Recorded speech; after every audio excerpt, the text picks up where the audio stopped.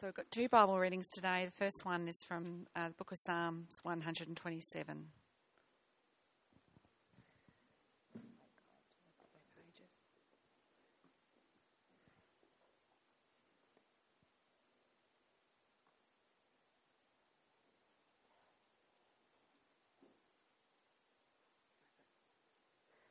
Unless the Lord builds the house, the builders labour in vain.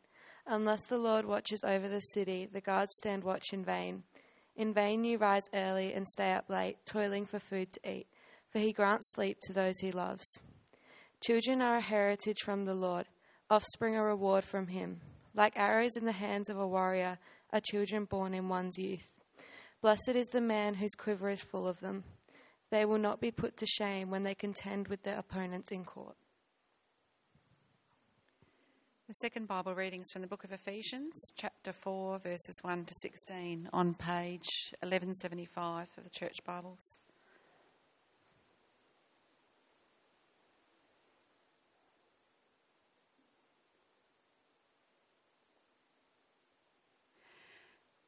Glasses. As a prisoner for the Lord, then, I urge you to live a life worthy of the calling you have received. Be completely humble and gentle. Be patient, bearing with one another in love. Make every effort to keep the unity of the Spirit through the bond of peace. There is one body and one Spirit, just as you were called to one hope when you were called. One Lord, one faith, one baptism, one God and Father of all, who is over all and through all and in all. But to each one of us grace has been given as Christ apportioned to it. But to each one of us grace has been given as Christ apportioned it. This is why it says, when he ascended on high, he took many captives and gave gifts to his people. What does he ascended mean, except that he also descended to the lower earthly regions? He who descended is the very one who ascended higher than all the heavens in order to fill the whole universe. So Christ himself gave the apostles, the prophets, the evangelists, the pastors and teachers to equip his people for works of service, so that the body of Christ may be built up until we all reach unity in the faith and the knowledge of the Son of God and become mature, attaining to the whole measure of the fullness of Christ. Then we will no longer be infants, tossed back and forth by the waves and blown here and there by every wind of teaching and by the cunning and craftiness of people in their deceitful scheming. Instead, speaking the truth in love, we will grow to become in every respect the mature body of him who is the head, that is Christ.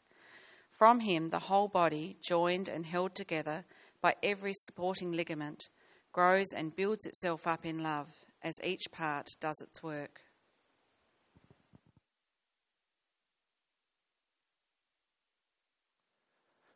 Thanks, Miranda. Thanks, Cynthia. Let's keep your Bibles open there as we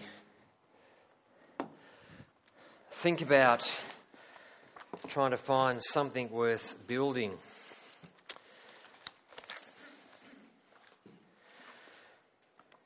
Well, I want to begin by getting us thinking about your body, okay, or your spouse's body if you've got one, and reintroduce you to someone many of us know. At 68, he's one of the world's best-known bodybuilders. He promised, I'll be back, and he is.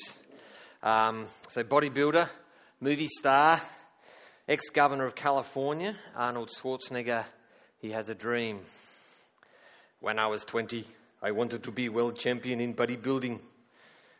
So then it was 5 hours a day in the gym.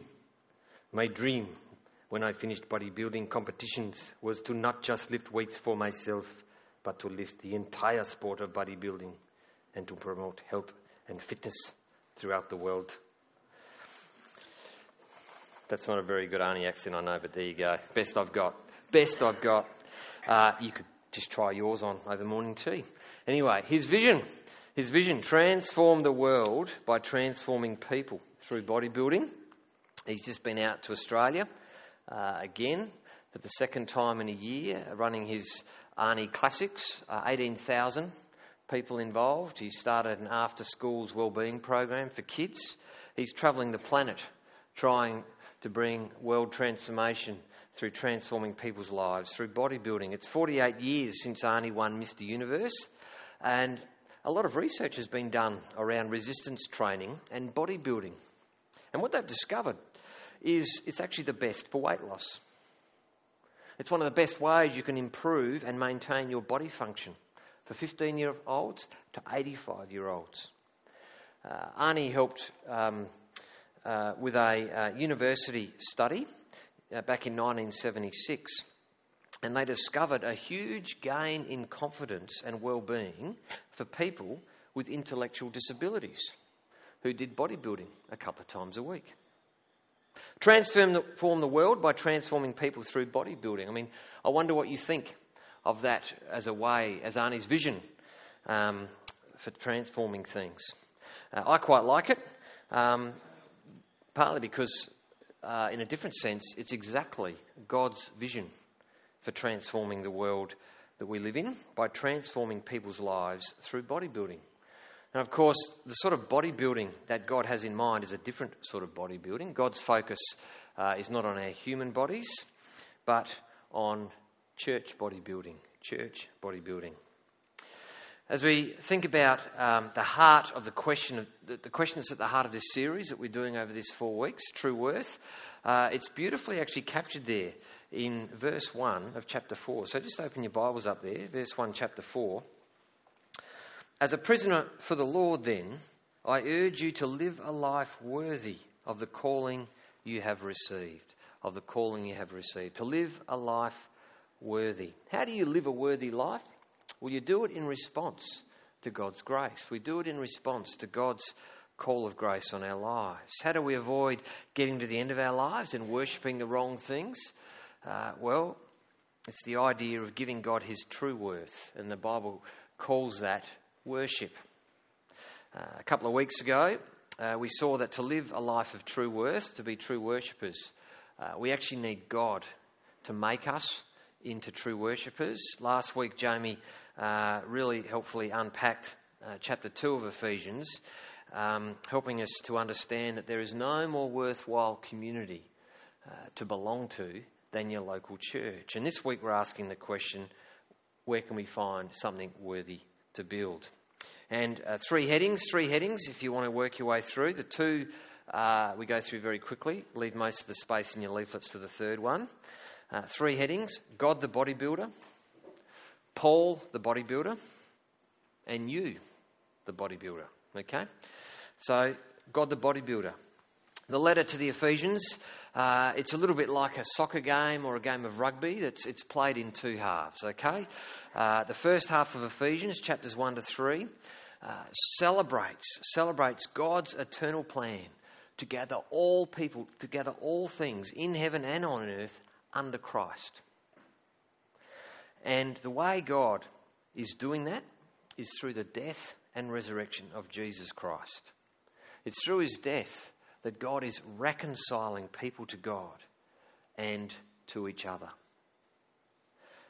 The second half of Ephesians 4 to 6, Paul is writing to help Christians everywhere to understand how we should respond to God's eternal plan of grace. Just have a look with me as we just unpack this idea that God himself is a bodybuilder. So just chapter 2 verses, what have I got here? 13 and 14. But now in Christ Jesus, you who once were far away have been brought near by the blood of Christ. For he himself is our peace, who has made the 2 groups one and has destroyed the barrier dividing the wall of hostility. Jesus' death, as Jamie said last week, it's the ultimate Berlin Wall moment in history. That where in Jesus' cross, God tears down any wall of hostility that is there between people and God, and provides the opportunity for people to tear down any wall of hostility that is between them and the rest of humanity. It's the ultimate Berlin Wall moment, which is why we read in Ephesians 2 a bit further on in verses 21 and 22, that in him, that is in Jesus, the whole building is joined together and rises to become a holy temple in the Lord. And in him, that is in Jesus, in Christ, you too are being built together to become a dwelling in which God lives by his Spirit. Who's doing the building here? God is. Okay? Whose building is it? It's God's building. The image of a temple, a building, to the image of his people, of course. God isn't actually into bricks and mortar at all. The building that God is building is a people. He's gathering a people for himself. And what is utterly unique about God's people of God compared to any other community group we might belong to is God's Spirit dwells amongst us. God himself dwells among his people. God is the ultimate bodybuilder. He's building a people for himself to know and enjoy him right now and into eternity. And where do we see God fulfilling this sort of eternal building project? He's only ever had one building project, and this is it. And he's fulfilling it right now. Where? In local churches just like this. In your everyday local church. Thought, as we just pause for a minute, what does that mean for us? Well, Arnie Schwarzenegger, he spent 5 hours every day in the gym building the best human body he could, and it was judged for a time, it was judged as the most desirable, the best human body on the planet. He won Mr. Universe and Mr. World 6-7 years in a row. Beauty's in the eye of the beholder, but so determined and focused to be the best bodybuilder, he didn't even go home to his father's funeral because he had to be in the gym. God's only ever had one building project. It's building local church bodies like this one. How committed is God to his building project? How focused? Friends, our Father in heaven, he gave up his only son, his one and only son. Why? Because God so loved the world. So loved the world, he gave his only son. And his son, well, he left everything. He gave up everything, gave up all of his rights to come and give his life so rebellious human beings anywhere could be forgiven. Enemies of God could be reconciled to God simply by faith in Jesus. At the Friday morning men's brekkie that Mike Seafang now runs, I know some of you go there, some of the blokes, they have bacon and eggs. And I just think the old bacon and eggs, it's a great meal. I love my bacon and eggs when I feel I can justify them, like I've done enough exercise. But it's a great illustration, pretty tangible actually, of what it costs the chicken for the egg and what it costs the pig to be on the plate. Of course, not so much for the chicken, but for the pig, he gave everything. Tangible, silly reminder in one sense, but a tangible reminder that as we think about what it means to be a Christian, the only way we can be a Christian is because God's Son, he did give us everything. And it's just a reminder as we think about God being a builder, how committed God is to building his church. There's no other more precious building project that God is committed to. And it just, I guess it sifts us to think about what God is building here, how that sort of fits in, how your local church fits in to our many things that grab our attention week by week. That brings us to Paul the bodybuilder, point 2. You see, what I love about Paul is he's not afraid to sort of hang the laundry out, to share his story, to remind Christians that he was once somebody who got God all wrong. He didn't understand God's eternal plan of grace. He didn't understand that this was always God's plan to build his church by the death of his son. And so he spent his early years really focused in persecuting Christians, trying to tear local churches apart and throw Christians in jail. Until, of course, he got shirt-fronted by the risen Jesus as he walked on a road to Damascus. Can read about that in Acts chapter 9. Paul shares here in chapter 3 with the Ephesians the great mystery that was revealed to him. The mystery that was revealed to him, that he was not only saved, but he was commissioned. So just have a look in chapter 3, verses 6 to 10. verses 6 to 10 there. This mystery is that through the gospel, the Gentiles are heirs together with Israel, members together of one body and shares together in the promise in Christ Jesus. I became a servant of this gospel by the gift of God's grace given me through the working of his power.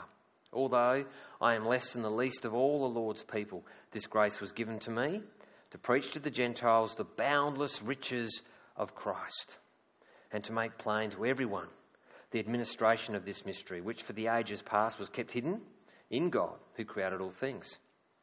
His intent was that now, through the church, the manifold wisdom of God should be made known to the rulers and authorities in the heavenly realms.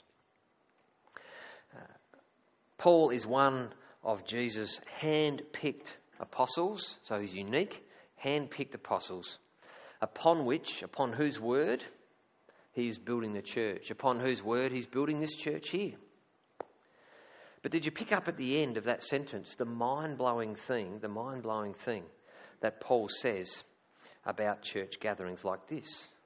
Through the church, through the local church, through the worldwide church, every time Christians gather and show themselves to be a church, we show out the wisdom of God. It's like we put on display for an unbelieving world, for all the powers in heaven and on earth, for an unbelieving world, that actually this plan of God, it really is real. God really is fulfilling his eternal plan of grace in Jesus. Now that we're all builders, we're all busy building all sorts of things, building our bodies, building our marriages, building our families, building our careers, building real estate, share portfolios, maybe building a retirement. All of that goes without saying. Approached with the right attitude, they're all wonderful and good gifts from a generous and good Creator. The reason I had Psalm 127 read out was just to remind us that these song lyrics, they're ancient, but they're timeless. Unless the Lord builds the house, those who build it labour in vain. It is in vain that you rise up early and go late to rest, eating the bread of anxious toil. Of course, God is building his house. It's called a church. That's what he's building. But it's also just a reminder that for all the things that we build, just how empty and vain life can be very quickly if we build God out of our lives. If all these other things that we are building, if they are not in orbit around God's Son, the centre of the universe, then life very quickly can become empty, meaningless, and a lot of the things, we can lose our way. We can lose our way, lose perspective. But these words also remind us just how meaningful and wonderful life can become for us as we give ourselves more and more to what God is building, and as we build in God's strength, as we partner and get involved with what God's building. It's why Paul writes to Christians in Corinth who had actually lost their way significantly. But after unpacking the resurrection of Jesus, this is how he ends off the section. My beloved brothers and sisters, be steadfast, immovable, always abounding in the work of the Lord, knowing that in the Lord your labour is not in vain. Well, it brings us finally to that third point. You as a church bodybuilder, we're always going to get ourselves as a bodybuilder. We're not going to get that right unless we properly understand those first 2 points. And I'm wondering, have you ever thought of yourself as a bodybuilder? Maybe once you were a bodybuilder. Have you ever thought just how unique, how distinctive and irreplaceable and unrepeatable you are to God? There's no one else like you. Not just as a son and daughter to God who is deeply loved by God, but the role that God has for each and every one of us in the building of his body, the church. Distinctive, irreplaceable, unrepeatable, unique. This is why Ephesians chapter 4, verses 1 to 16 is here. And if it's like me and you've closed your Bible, you've lost your way, just open up it again as we do have a look at Ephesians chapter 4.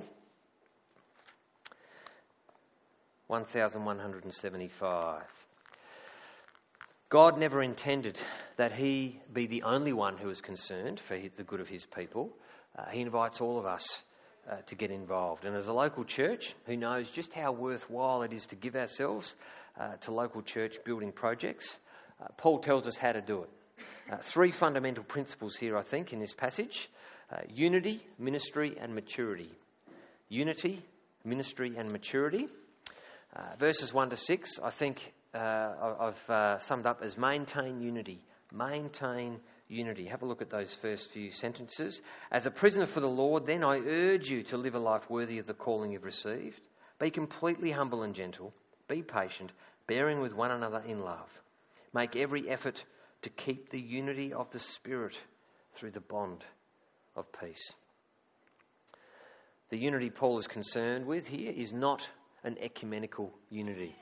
He's not talking about denominations getting on or parachurch organisations or anything like that. The unity he's actually talking about here is relational unity within local churches. It's gospel unity within local churches and gatherings like this. And I wonder if you picked up the three attitudes there in verse 2. Be humble. Be humble. He's not talking about being shy. It's the idea of giving up our rights for the sake of others. Giving up our rights always with other people's best interests in mind, especially for the gospel. It's not thinking less of yourself, but thinking of yourself less, as C.S. Lewis said. Not thinking less of yourself, just thinking of yourself less and more of others. Secondly, he says, be gentle, be gentle. The word literally is be meek. And again, we don't think of meekness as a manly sort of quality especially, but on view is not being sort of effeminate or weak. Rather, it's dealing with one another with kindness, rather than sort of dealing with people roughly or sharply, dealing with people with great empathy and always trying to encourage them, sort of not trying to force the issue or bully them. Be humble, be gentle, be patient. The third way we are to maintain the unity of the Spirit. And of course, in Paul's love chapter in 1 Corinthians 13, patience is the first on his list. Have you ever wondered why love is patient? The Bible, before it is your story or my story, it's God's story, isn't it? The Bible is a story of God's long-suffering patience with rebellious and backsliding people. The whole Bible is really a story of God's patient love with people. God holding off the day of Jesus' return because he so loves the backsliders. He so loves the rebels. So God is patient. He doesn't want anyone to perish. He's holding back the day. And so Christ-like love that bears with other people in local churches and outside of them. It's long-suffering love. It's humble, it's gentle, it's patient. We will patiently suffer the faults and the backsliding of others. We will persevere with one another. It doesn't mean we won't say anything. It doesn't mean we won't say what needs to be said. In fact, because we love people, we will try to very thoughtfully and gently say what needs to be said. But we'll always do it as a fellow pilgrim alongside. Alongside. It means we'll be slow to rebuke, recognising, look, spiritual growth, it takes time. It takes a whole lifetime. We're all sort of construction projects. We're all under construction, aren't we? Now, examples of what this could look and sound like. We could try just continuing to be coming to church, asking after other people's successes and setbacks before we sort of get into talking about our own. Coming to church with this attitude of really wanting to go out of our way, to sit in different seats, to sort of sit with people we don't know so well, to welcome them, to care for others. And let me say, this attribute, it is something that God that I should say that visitors often comment on in terms of how welcome we are. Think of us, we're sort of like an orchestra, all playing different instruments. And when we're all sort of playing from the same song sheet, playing in tune, it really can look and sound beautiful. Different skills combining to make beautiful music. But what happens if someone in the orchestra is, wanting more attention? They start playing more loudly, demanding their rights, very quickly the conductor's going to bring him into line pretty quick for the sake of the unity of the orchestra, because others are going to get pretty frustrated, aren't they? But also just, it's for the edification of others. In the end, they're playing music for other people, for their sort of enjoyment. And so God is saying to local churches, play nicely. Play nicely together. Be mindful of one another. Local churches are no places for egos or one-upmanship, self-serving agendas. No, make every effort to maintain the unity of the bond of peace. Make every effort. And sometimes it's hard work. It's just phenomenal that such a diverse bunch of good-looking people get on so amazingly. Have you ever wondered how we managed to do that for 10 years? It's only by God's grace, and because we all keep working hard at being gentle, being humble, being patient. And it matters. The world is watching. The world is watching. Well, look, for unbelievers looking on at us here this morning, or who are aware that we're here this morning, the local church, it might be sort of more of a spectator sport for them, but not so for Christians, for us here in the church. So the second point here is, having looked at unity, we now turn our attention to think about ministry. Contribute your ministry. Contribute your ministry. That's Paul's second fundamental building block about how we build well with God. And here, he, having talked about unity, those first 6 verses, he now acknowledges that the diversity of people and the diversity of gifts and everything that go into making up a local church. So verse 7 of chapter 4, verse 7, but to each one of us grace has been given as Christ apportioned it. To each one of us grace has been given as Christ apportioned it. We're all here. For those of us here as Christians, we're only ever a Christian because we're saved by grace alone. But the grace that Paul's talking about here is not that grace. Because every Christian, without exception, has been given gifts of grace to minister or serve others in your local church body. They're not given for our own personal satisfaction. They're given for the benefit of others. That we might, come to church is a bit like going to gym. So you can work out and use and exercise your gifts for the sake of others and the building of the local church. We shouldn't ever feel inadequate or insignificant, that means. Just because you don't have the same gifts or you're wired differently from someone else, there's no place for jealousy or anything like that. I mean, they're gifts apportioned from Jesus. They're gifts from Christ, given to you, especially just to you, for the building up of the body of Christ. And so we've got all these different and varied ministries. And that's really exciting because it means we've all got something to contribute. We've all got something to bring here every time we meet with other Christians. And of course, not exercising our gifts means that we can become flabby as Christians and self-orientated, but also it sort of weakens the body. Did anyone ever played Jenga? You know, Jenga, the game of Jenga? It's, and you sort of pull out the sort of block and you pull out the other one, and it's every block you pull out, it weakens the structure and it's more wobbly.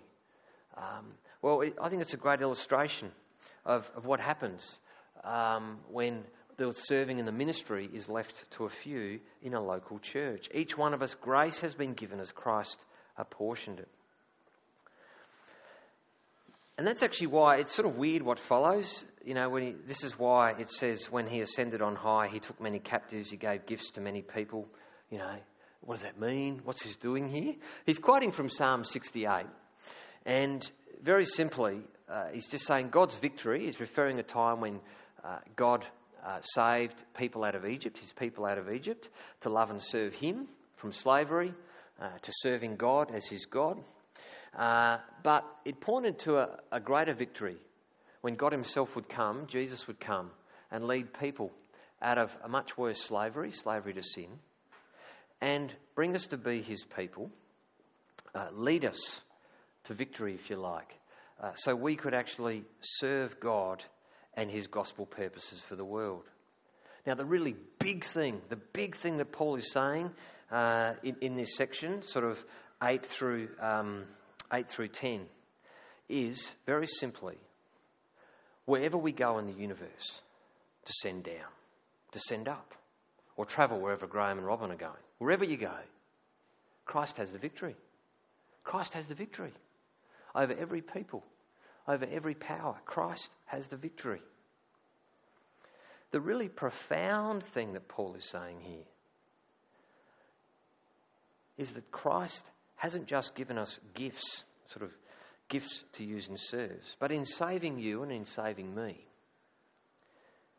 he gives us back to each other as gifts. That is, you as a person, we are actually the gift. You are the gift to one another. I'm the gift. We're all the gift to each other. In saving us out, Christ gives us back to one another as the gift to build the local church that he saved you into. That's a pretty big thought for a Sunday morning, isn't it? Have you ever thought about church like that? Ever thought of yourself as a gift to what God is doing here? Do you know, I've been married, is it 22 years? I finally worked out one of Geeta's favourite places is Coles. How do I know that? She goes there every week. She's nodding her head at the moment, I know. It's not one of her favourite places. But as she goes to Coles, as we go to the shops, we go as a consumer, quite rightly. We get our trolley, we go in, we fill our trolley, we pay, we leave. We go as a consumer. Paul is saying, coming to your local church each week, it couldn't be more different. We should never walk in here with empty trolleys, as shoppers, with that sort of a mindset, but as servants. Not as consumers, but as contributors. Gifts coming to serve and give ourselves to God's building project. We're all bricks that God's taken off the pile and he's built into his church. But we should never come here to be passive bricks and sit here, but rather as church builders. As church builders. And let me say, we've got some wonderful builders here, and so thankful to God for that. But if you're thinking, oh, okay, this is sort of quite revolutionary for the way I'm thinking about church, never thought about things this way. If you think, you'd like to sort of exercise some of your passions, some of your gifts, get involved more, then please do talk to me. Verses 11 and 12, how do we sort of be the best builders we can be? Well, we've got to get equipped. We've got to get equipped, just like we do in our jobs and so many things we do. We go to training courses, we get equipped. It's often a lifelong exercise. It's like this, being a Christian. Verses 11 and 12. So Christ himself gave the apostles, the prophets, the evangelists, the pastors, the teachers to equip his people for works of service so that the body of Christ may be built up. Jesus has given local churches people with all different sorts of word gifts, or the Bible teachers. He's given prophets and apostles to preserve the faith. We've got the Bible. Evangelists to bring people into the kingdom, to train up Christians to share their faith. Pastors and teachers, probably the same, pastor teachers, to build up Christians to sort of maturity, so they can actually be the best they can be as they love and serve Christ's church in the world. I don't know, in your workplace, or do you have PT days, training days, a certain number of training days you've got to go, the company sends you off to be trained. It's a good thing. It keeps you encouraged. You sort of share ideas. You get equipped. You get sharpened. It helps you to do a better job. A helpful paradigm shift to think of making the effort here each Sunday. Again, thinking this is sort of taking a week out of personal PT, personal training, where you come and get trained how to think more Christianly, think more biblically, learn skills, learn from one another, learn from God's word, and so we're better equipped, we're more mature and able to serve Christ and his church building project. I've just outlined before, May's a great month. You know, men's convention, women's conventions, go along, get equipped. Last Thursday week, I took the staff to half-a-day training day at Bible College of South Australia. Some people visiting from Sydney, helping lay people and pastors and teachers and stuff, helping us to think more biblically and pastorally around welcoming. How do we sort of be more sensitive, welcome, pastor and care for people who struggle with same-sex attraction? It was a really, really helpful morning. Robin went along as well. You can talk to her. But I think just having that attitude that we're always got things to learn from the Scriptures, always got things to learn from each other. Why get equipped? For works of service, says Paul, for works of service. The word there, service, it can be translated worship or ministry. True worshippers worship God, give glory to God as they gather and display God's purposes, and as they serve or minister to one another.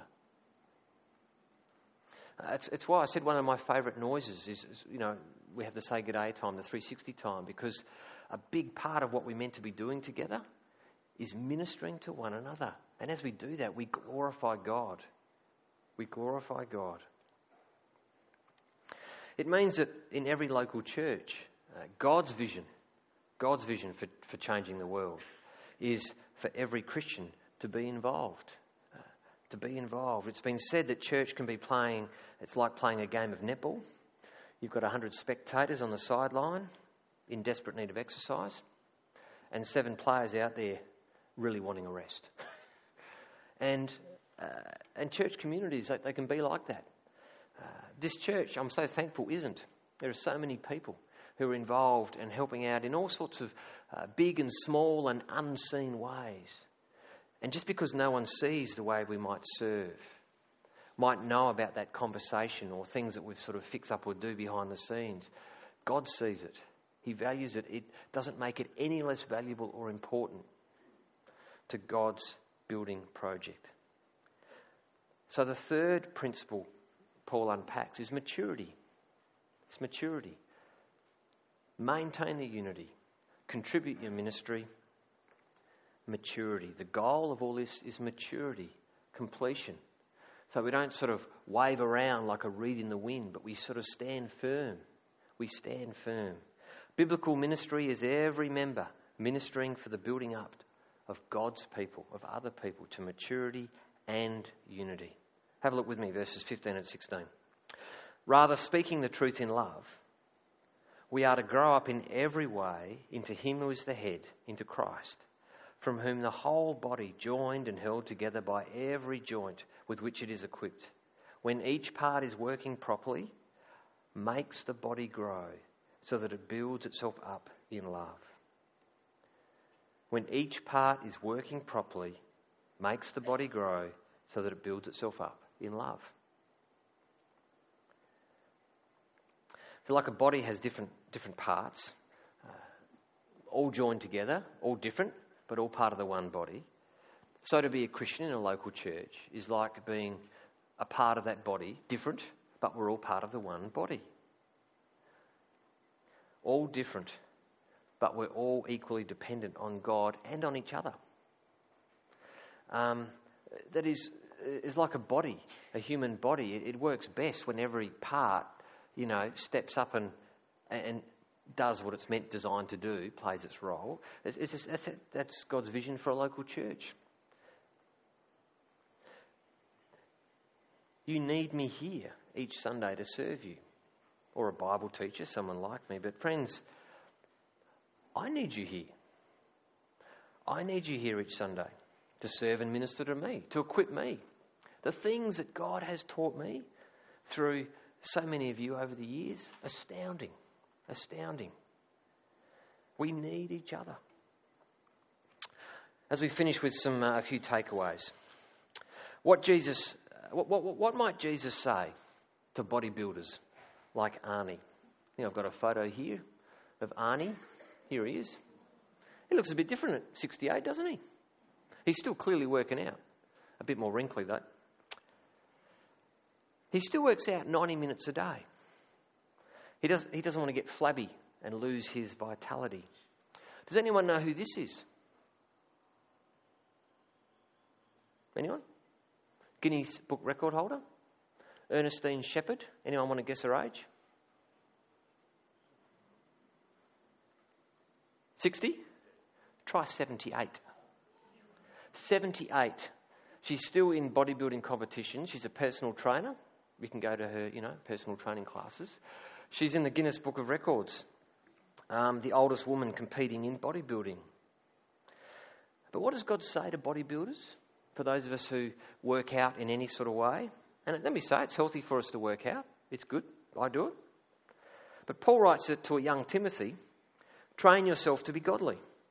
For physical training is of some value, but godliness has value for all things, holding promise for both the present life and the life to come.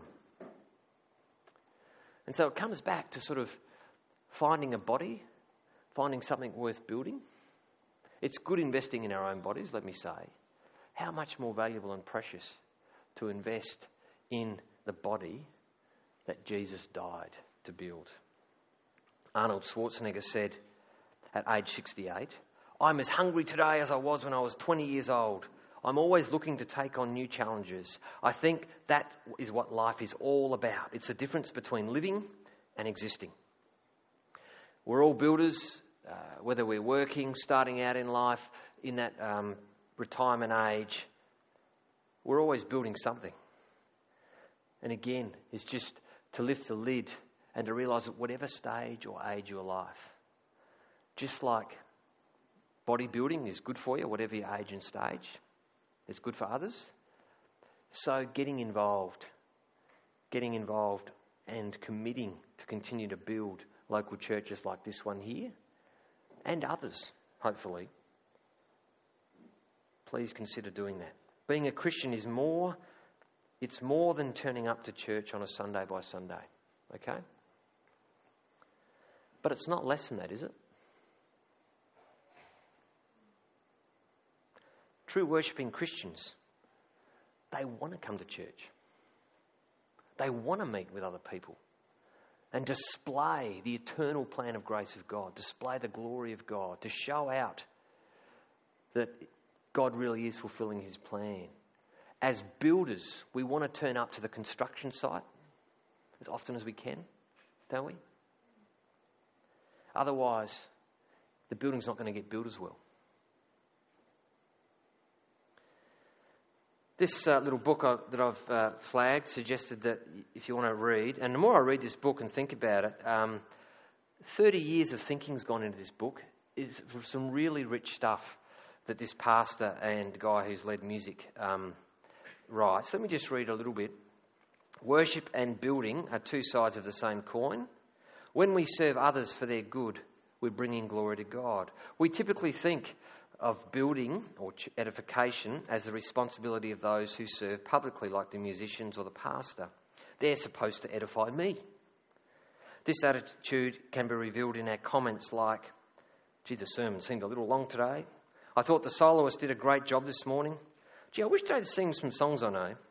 I really liked the way the pastor prayed. The band seemed a little off today. Not today.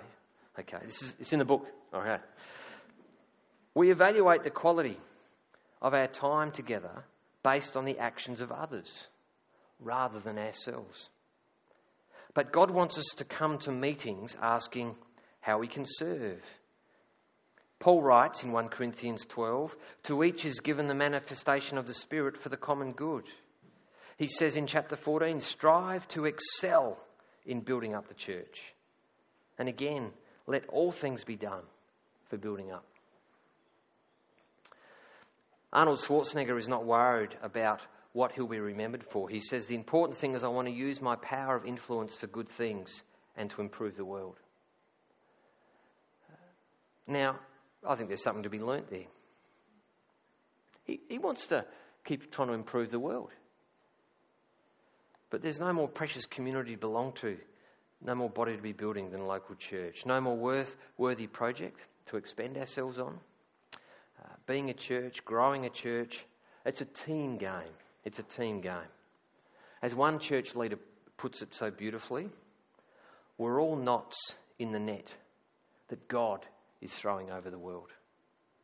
We're all knots in the net that God is throwing over the world. And when knots don't turn up, it leaves big holes that puts more strain